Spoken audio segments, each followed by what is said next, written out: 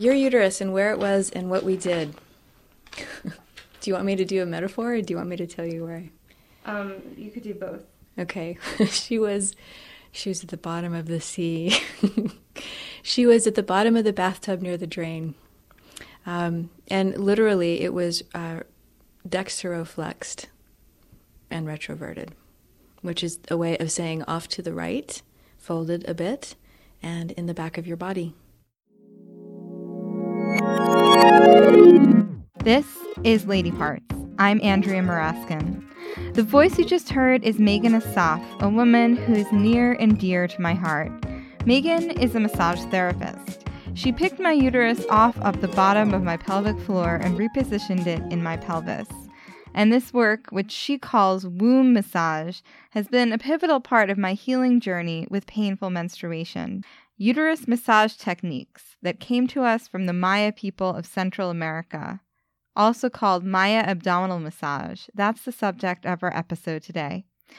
I recorded the interview you're going to hear at my second session with Megan all the way back in December 2012 in Bloomington, Indiana. It was originally for a story I did for the Sound Medicine Radio Hour at WFYI in Indianapolis. There's a link to that story in the show notes. Back then, I didn't quite know how to mic myself, so I sound a little far away. But I didn't want you to miss out on Megan or on this information. I went to see Megan after a year of debilitating menstrual pain that my doctors couldn't explain. On an ultrasound, my organs looked fine.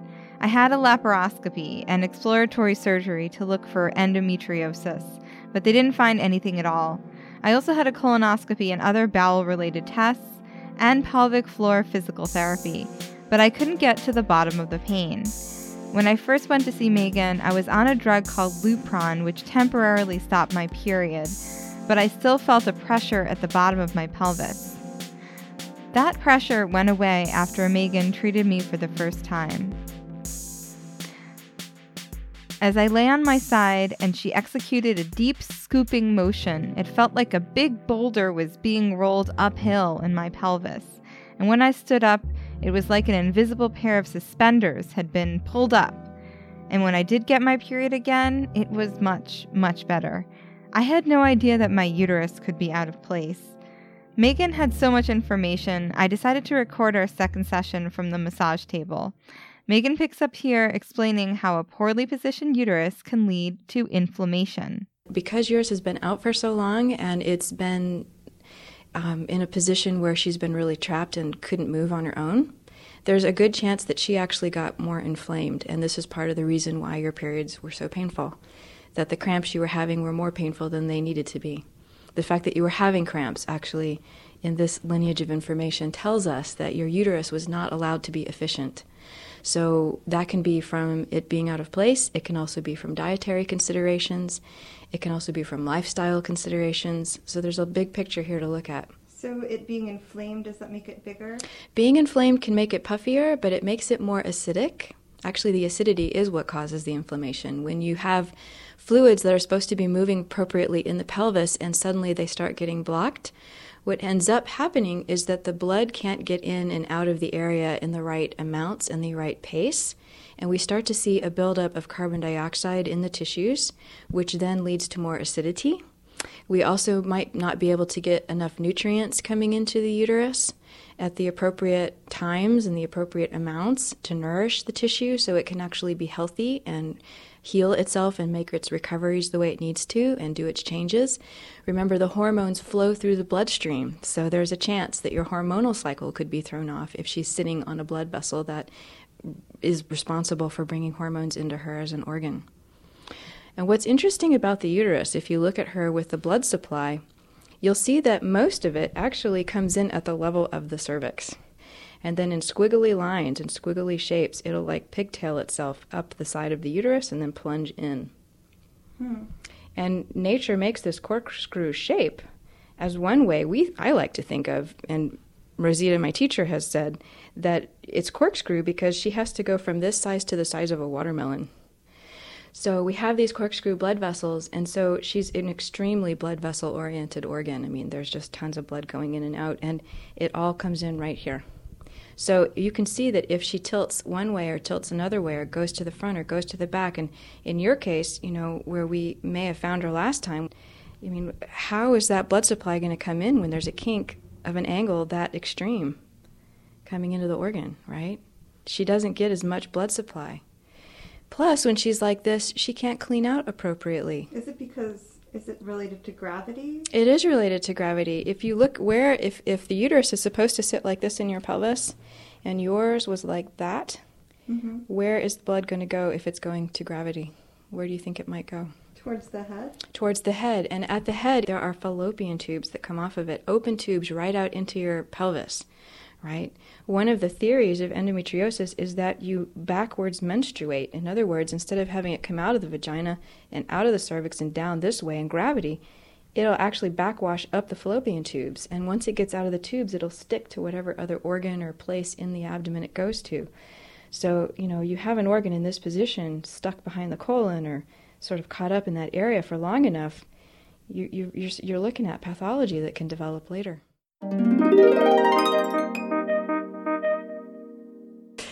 So you get the idea then that there is actually not just a size change, but also a weight change in the organ every month. And this is part of the reason that the periods can be more intense. Okay. And you get the idea of how there are specific flows that are going through the abdomen, and you have to be able to have those flows moving properly to have optimal wellness in the organs. So there's blood, there's lymph, yep, right? Yep. There's nerve, impulse pathways, and then there's energy lines, energy meridians, which most cultures across the world actually have documentation of knowledge of them. They may look a little different depending on the culture. But energy flows through the body. So there's 5 flows, and in the blood flow there are 2. There's the venous, which is the old blood that is ready to be rebuilt and restored, and then there's the arterial blood, which has all the fresh nutrients and oxygen. Okay. The arterial blood brings in the good, and the venous blood carries out the garbage. So those 5 flows have to be flowing properly for there to be optimal vitality in the organs. And the uterus... In any organ. In any organ, that's right. And in a woman's body, we are in a really unusual position when compared with men because we have an organ that really dramatically can move. There's a reason some people call her the wandering womb, because she can literally move around the pelvis. She can flop to the left, the right, the back, the front. She can fold in half. She can go upside down. There are names for all of these positions, right? One of the beautiful things about this work is that it can actually help women with different stages of prolapse, right? So if your uterus is in, stage 1 through 4, I mean, my first client that I worked with in this work had a stage 4 prolapse. So her uterus was hanging outside of her body, bless her heart.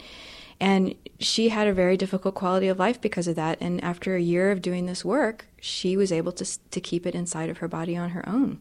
It wasn't falling out anymore. She didn't have to do the extraordinary things women have to do to go to the bathroom when that's happening. So this work offers some support for women with that. And then the other piece I notice is you have to combine it with pelvic floor strengthening or relaxing, depending on what your issue is there. You can have a pelvic floor that's too tight or a pelvic floor that's too relaxed. So getting back to you, with a uterus that was as low as what it was when we found it last time, the big nugget that I want you to take home from our talk today is that when she's leaning that low and she's that far onto your other organs, that's part of possibly what's been causing your dysfunction. At the very least, it's been reducing the flow of all the vital fluids through the area, which makes the organs more irritable and inflamed. I mean, think of squeezing your fist and not letting go for 10 years, right? If you try to relax your fingers, they may not. They're really stiff and inflamed, and you may have developed arthritis and, a lack of oxygen coming in, so the tissues could be really, atrophied. There could be all kinds of things going on, but it's sort of like that. You want to be able to have your organs gliding together and moving really well, not necessarily flopping out of place, but you don't want them stuck where they can't get their proper supplies of all their fluids.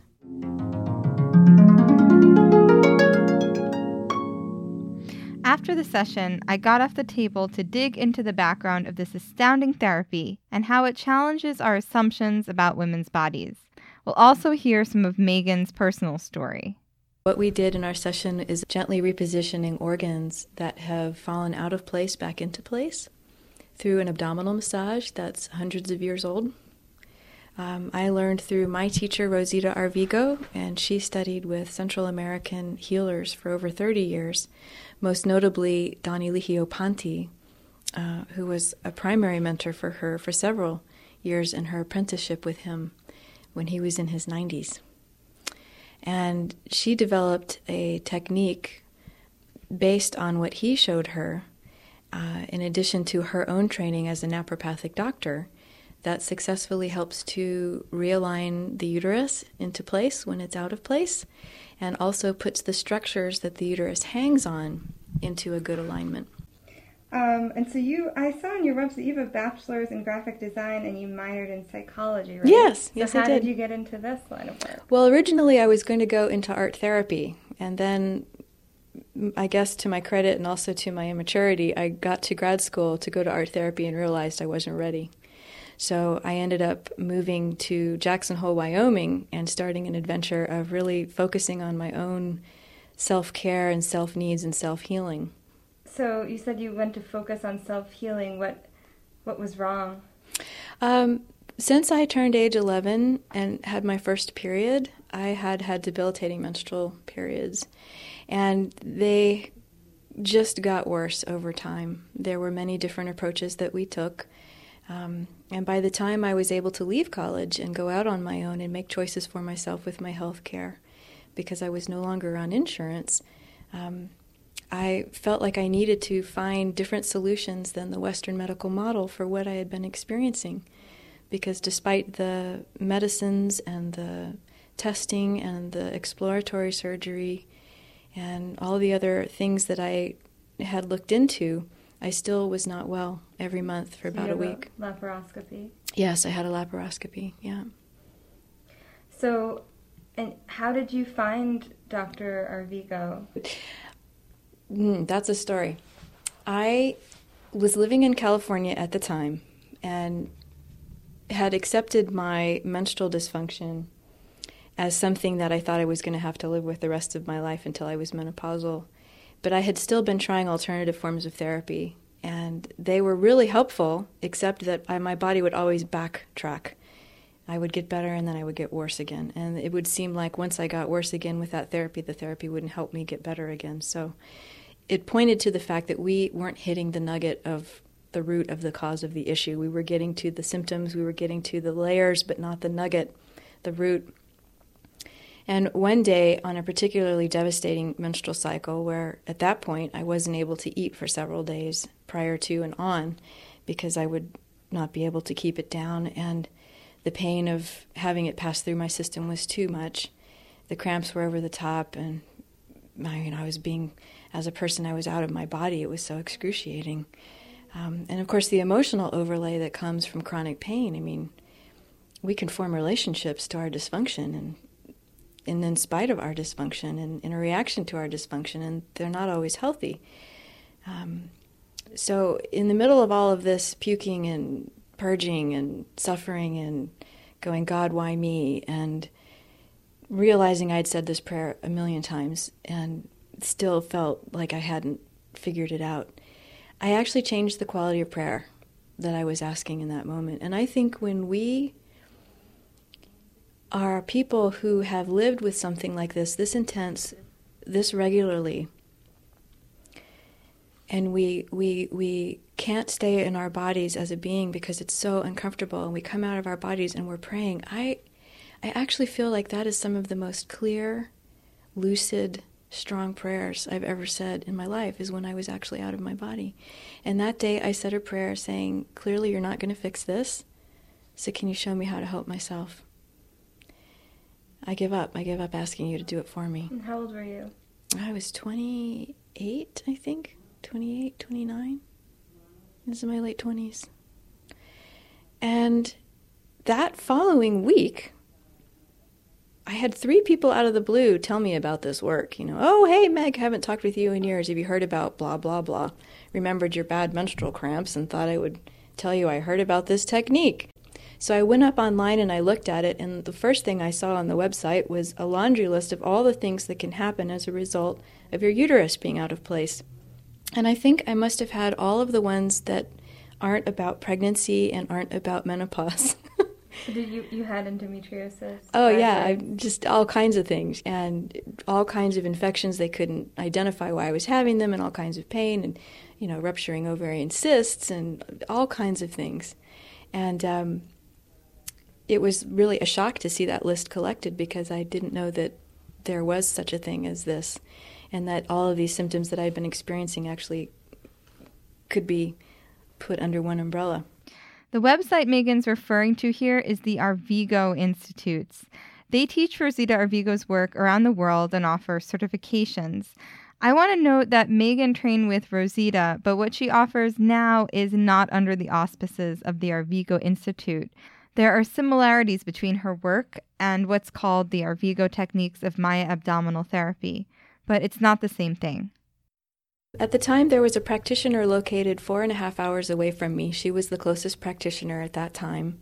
And so my partner and I at the time bundled up into the truck and we drove up to San Francisco. And I spent 2.5 hours with her. And she went over some of the basics about the technique, and then she proceeded to do it and did some other things. She's a wonderful practitioner. And when I got up off the table, I remember skipping down the hallway to go back to the kitchen to get a drink of water. And I've caught myself skipping, and I thought, I'm skipping. I can't remember having skipped since I was a kid. And I had this lightness of being and this joyfulness that I couldn't remember having felt since I was a child. And that's when I actually knew, there's more to moving a uterus than just physical structuring and realigning. There's something very deep that it affects in a woman on a spiritual and emotional level. And at that point, I realized that I was going to get better and that this was what I wanted to do.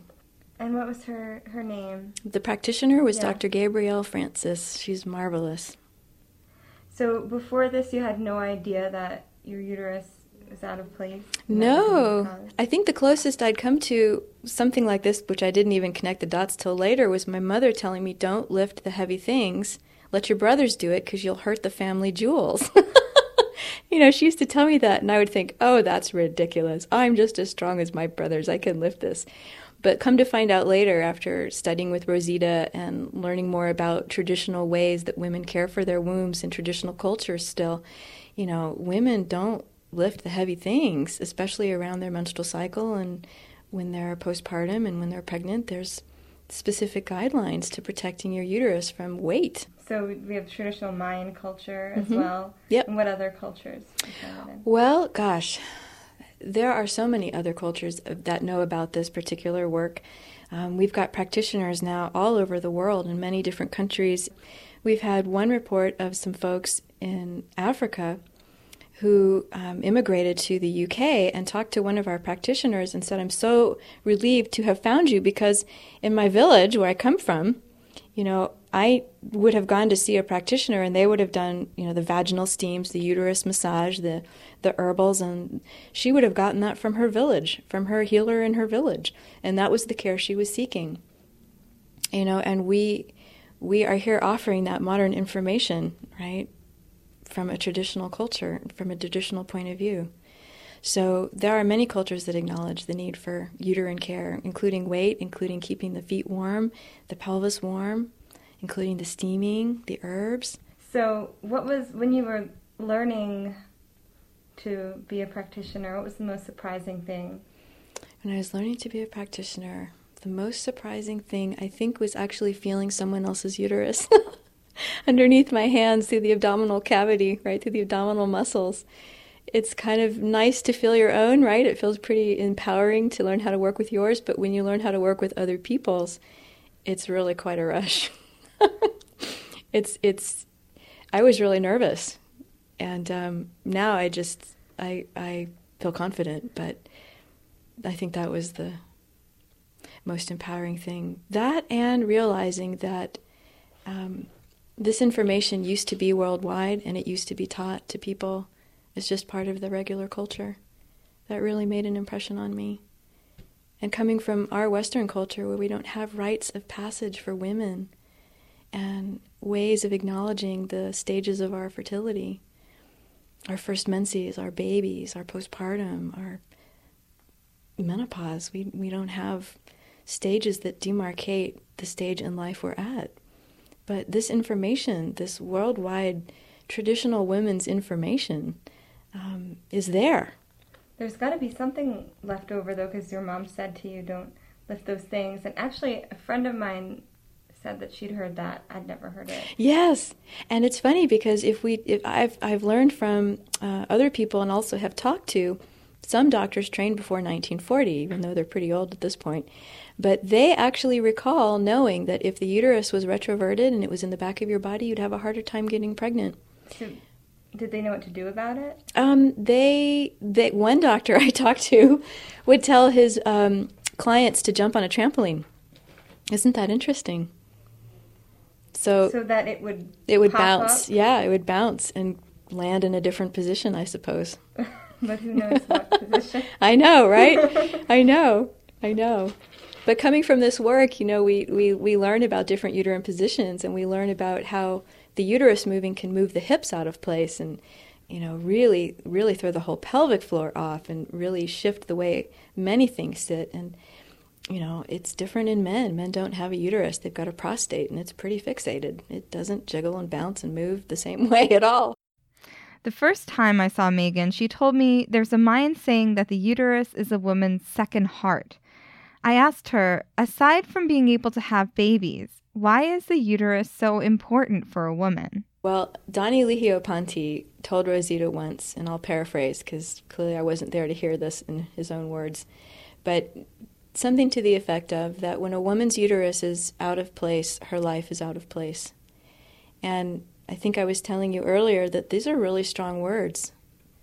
And really, the only way I know how to help people understand it is to say, number one, you have to just feel it for yourself. When your uterus is in place, your energy centers up, your emotional body centers up, your physical body is centered up, and you just feel centered. It's a really deep, subtle, but in some ways very profound sort of balancing that takes place. Why is that? My way of understanding it, and this is just for me, but I'm sure everyone has their ideas, but my way of understanding it is that the uterus, as the organ that brings a being and a body together, is a real alchemical cauldron. It's a multidimensional organ. It has a foot in this world and the next. And for that reason... Why do you use the word alchemical? Because helping to bring a spirit together with a body seems very alchemical to me. You mean when a baby is conceived and formed in the uterus? Yeah, and a spirit is eyeing that body for its own. Yeah. And how those two things come together, how those two worlds come together. It's a mystery. I don't know how it works. I just know the uterus is the place it happens. And for that reason, I know that she responds to this world and the other world. This world, the physical world, and the spirit world. And maybe I'm sounding superstitious, but I will tell you that there are many times I've worked with clients who have suffered tremendous amounts of spiritual suffering. They've been abused horribly, or they've had really traumatizing experiences, and their uteruses have literally been found in positions where they're running and hiding and trying not to be seen. So are these people who've been abused sexually? Could be sexually, could be psychologically, could be physically. Uteruses, in my experience, actually can be quite emotional, and they can harbor and hold a lot of emotions. They can respond to a lot of emotions. And you said before that you don't know why nature made us that way, but is there any speculation towards an evolutionary reason why women should, avoid heavy exercise, because the types of exercise that don't disturb the uterus are all pretty gentle? I don't know of an evolutionary reason. I just know that the The act of being very vigorous with the uterus has the chance of moving it out of place. You know, if you're giving birth and you can't get that baby out because your uterus has been upside down or the cervix is pointing into the hip bone instead of down towards the pelvic floor, if you can't get that baby out, what are you going to do? You know, you could risk dying. The baby could risk dying. So some of these cultures really got this understanding that you need to put things in place to make sure the woman is okay, the baby is okay, and it's all okay. Yeah. Can you describe where is the proper or optimal place that the uterus should be? The uterus, according to what I've understood, should be behind the bladder and above the bladder in an arc over the bladder, just slightly with some space in between her and the bladder. And she's positioned front to back with the bladder in front, her in the middle, and the rectum in the back. She should not be leaning off to the right or the left. She should not be leaning into any other organs. It's so funny because we study the anatomy books a lot in the training for this work, and we'll see sometimes where the anatomy books actually show the cadavers having their uterus positions out of place, and also with the uterus leaning into other organs. And it's in some of the books they do say that it is retroverted or, you know, antiverted, but some of the books they don't. And so what are the different ways that the organ can be knocked out of that place? There are a lot of ways. Think of anything that's bouncing to the uterus or the body, or think of anything that is so heavy that when you have to lift and squeeze your abdominal muscles hard to bring whatever you're lifting up, that equal amount of pressure then bears down in the abdominal cavity towards the pelvic floor, towards the uterus, pushing it down. So lifting heavy things, bouncing, there's a list. You can wear high heels that are over about 1/2 inch to 1 inch, and that will alter the pelvic angle, which can then shift and tilt the uterus. Actually, down in Belize, they talk about not walking barefoot on the cold, wet grass. And sounds like it could be superstition, but if you notice, when you walk on cold, wet grass, your feet get cold, which will then chill the blood going through the bottoms of your feet. And as that blood comes back up through your legs, one of the first hollow organs the blood has a chance to dump that cold damp into is the womb. And I didn't believe this until I had several clients with uteruses that were falling out of their bodies. And I would tell them this, and they would laugh at me. "Oh, I've been barefoot my whole life," they would say, "and it's never caused me an inch of problem, and I love it." And I would say, well, let's just practice for a month just wearing slippers and socks, and then go back to going barefoot, and you tell me what happens. Report back in. So they did, and they came back, and they told me, "Megan, my uterus drops when I walk barefoot on the cold now that I have felt what it's like to not have it dropping, and I know what it feels like to have it in my body because of this work. If I go barefoot and my feet get cold and my legs get cold and my pelvis gets cold, the uterus drops." Wow. So it sounds superstitious, cold, wet grass, right? But there is something scientific underneath that.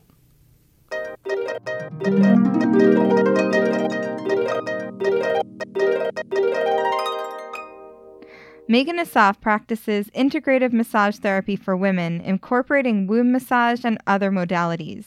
You can find her in Bloomington and Indianapolis, Indiana, and Baton Rouge, Louisiana. Her website is wombsforwisdom.com. This is the last episode of Season 1 of Lady Parts. Big thanks to Melissa Davis, Eamon Linehan, Brendan Linehan, Nikki Katz, and Rev Kev Ewing at Baobab Tree Studios in New Haven for their help and support this season. The Lady Parts theme song is by Adam Ragusia. Other music on this episode by Mevi Boy. Our logo is by Jamie Squire. As always, I appreciate a rating and review on Apple Podcasts. If you're interested in sponsoring a second season, please shoot me an email at ladypartsradio@gmail.com. Thank you for listening from the bottom of my uterus.